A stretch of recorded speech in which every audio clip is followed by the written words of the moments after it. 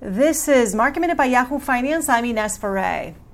Software giant Microsoft says it's in talks to acquire TikTok in the U.S. It plans to complete these discussions by September 15th. The Trump administration has been critical of TikTok, which is owned by ByteDance, a Chinese company, citing national security risks over personal data.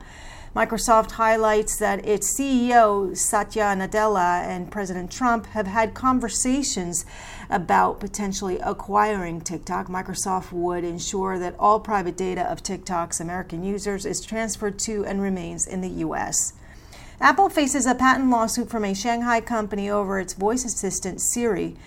The Shanghai company says Apple violated a patent it had applied for and was granted in 2009.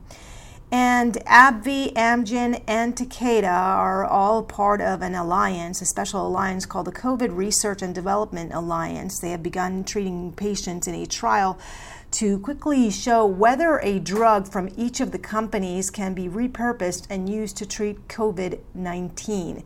The results are expected as early as in 6 weeks. For more Market Minute news, head to yahoofinance.com.